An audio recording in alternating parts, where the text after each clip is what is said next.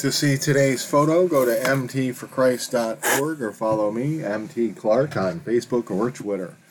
Good morning. Today's photo of the fading light of day on the horizon and reflected in the frozen waters of the Schodack Creek and Hudson River from the vantage point of the front porch of my home down by the river comes to us from yours truly as I ran out front to capture this silent moment of still beauty when I spied it out of my kitchen window yesterday.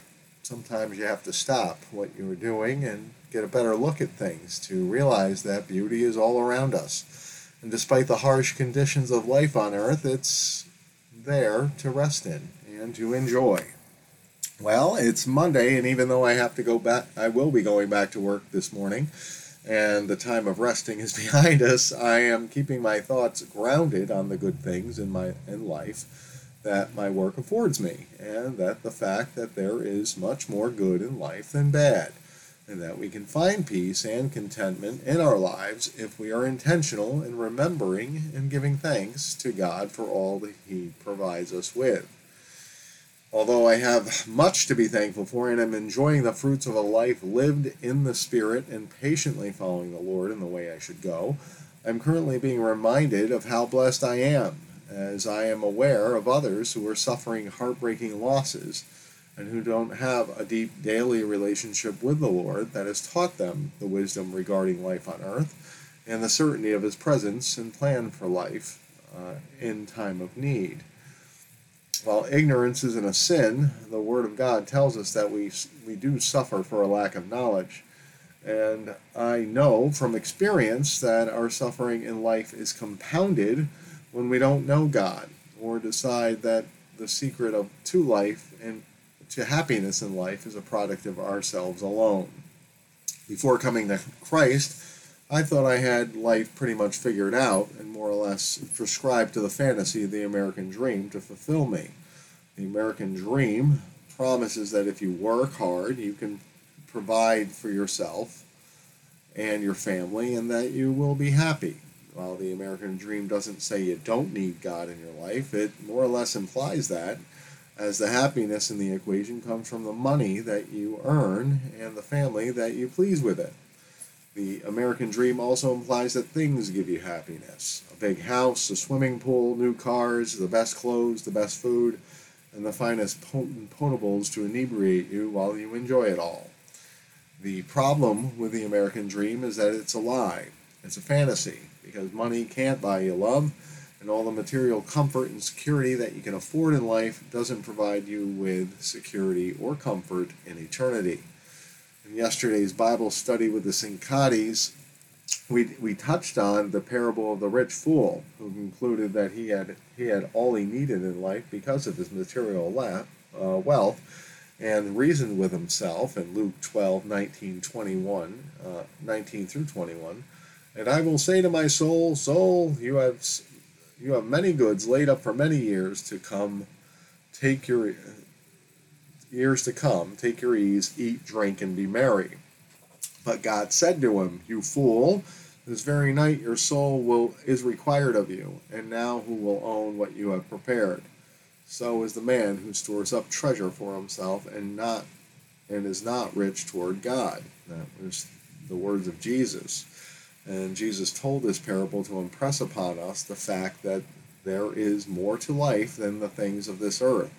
And He advised His disciples to seek God's kingdoms first, and that we could find it by believing in Him as Lord and Savior, to have peace with God, and to be given a place into His kingdom.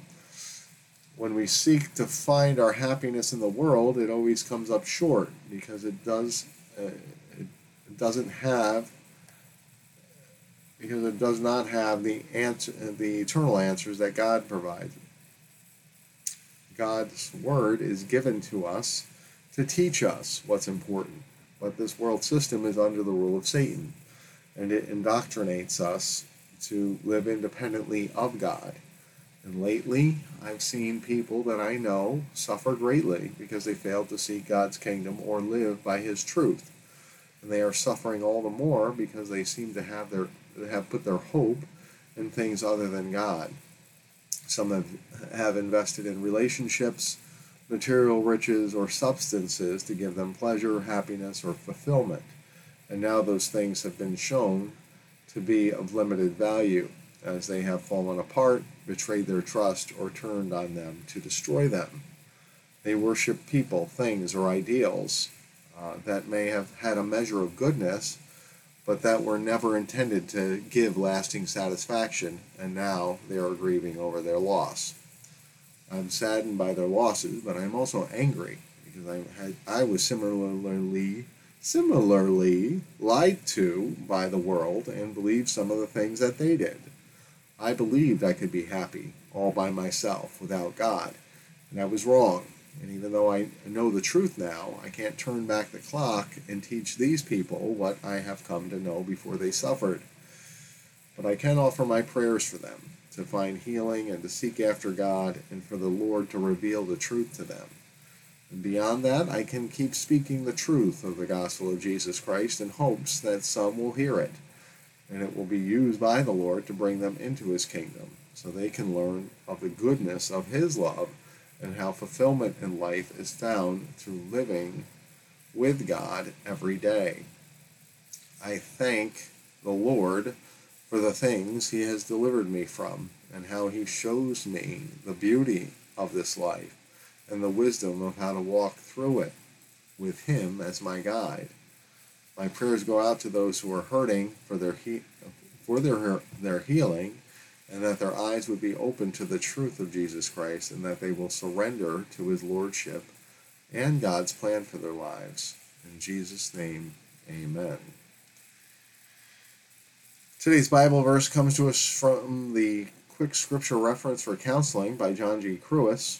This morning's meditation verse comes from the section on communication, gossip, and lying. And today's verse is Ephesians 4:15, and the Word of God says, "Rather, speaking the truth in love, we are to grow up in every way into Him who is the head, into Christ."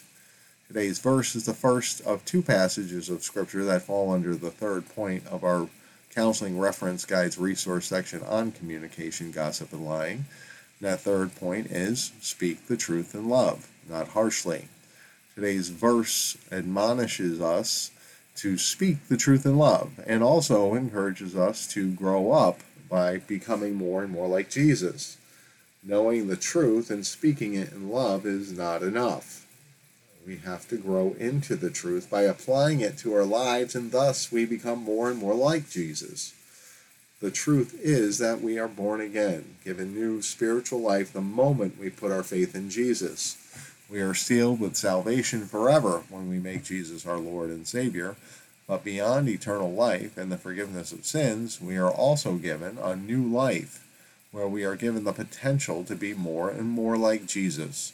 We are given the power over sin so that we can walk away from them and live a good and righteous life, like Jesus. But it takes some growing up to do that. It takes a decision on our part to follow Jesus with the way we live our lives. So I will speak the truth in love. Turn from your sins and follow after Jesus if you want to live forever and to know the peace that comes from living in harmony with the Lord. As always, I invite all to go to MT for Christ, where I always share insights from prominent Christian theologians and counselors to assist my brothers and sisters in Christ with their walk. Today we continue sharing from According to Your Word, morning and evening through the New Testament by Stephen F. Alford, a collection of devotional journals from 1941 and 40 and 41. And this devotional prompts us to read Scripture, a novel idea. And this particular section is telling us for today to read Matthew 14.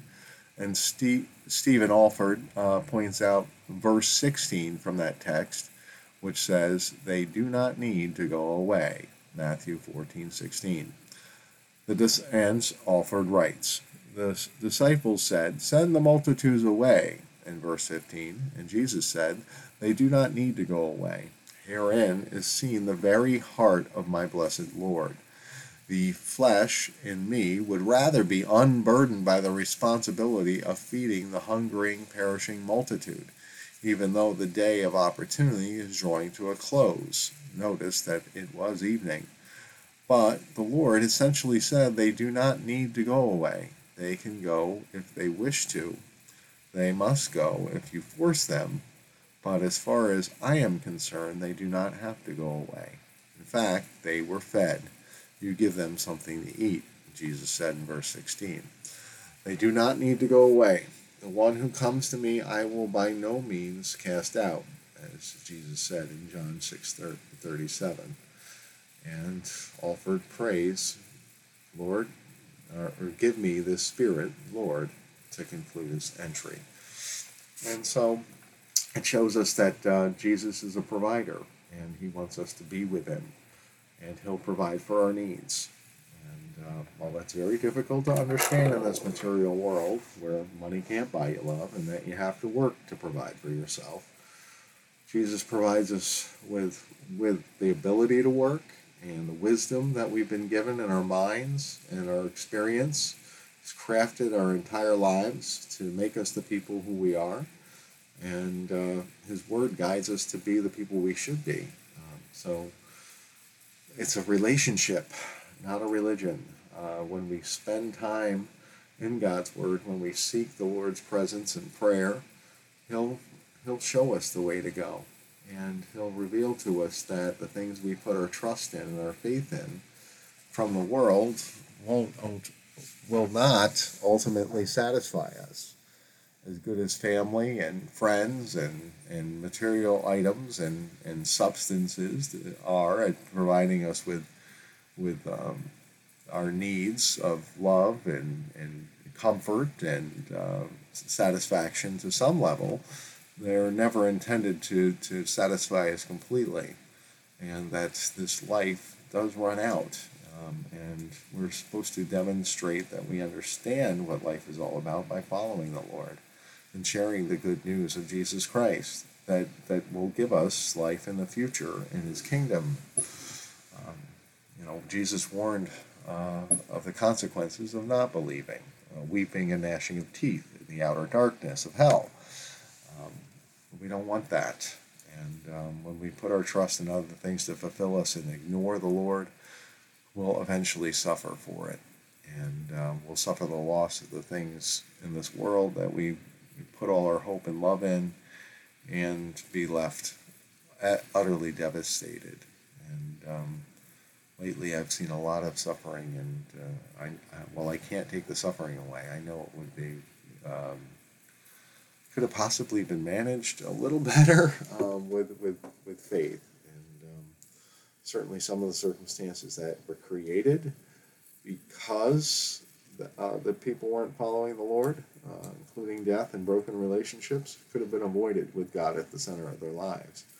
But hindsight's 20/20, and I can't turn back the clock to tell people what to do. But I can encourage them to move forward with the Lord, and that's what I've learned. I suffered greatly because of the things I thought were true that aren't. Like you can drink alcohol with no negative consequences. That you can be selfish. That you can ignore the Lord. They were all lies. We're not self-made men. God made us, and he made us for a purpose, to follow him and give him glory. When we're not meeting that purpose, we're bound to suffer. So I encourage anyone who's listening to this to follow him, to read his word, and to ask God to reveal himself to you, so you'll know it's all true.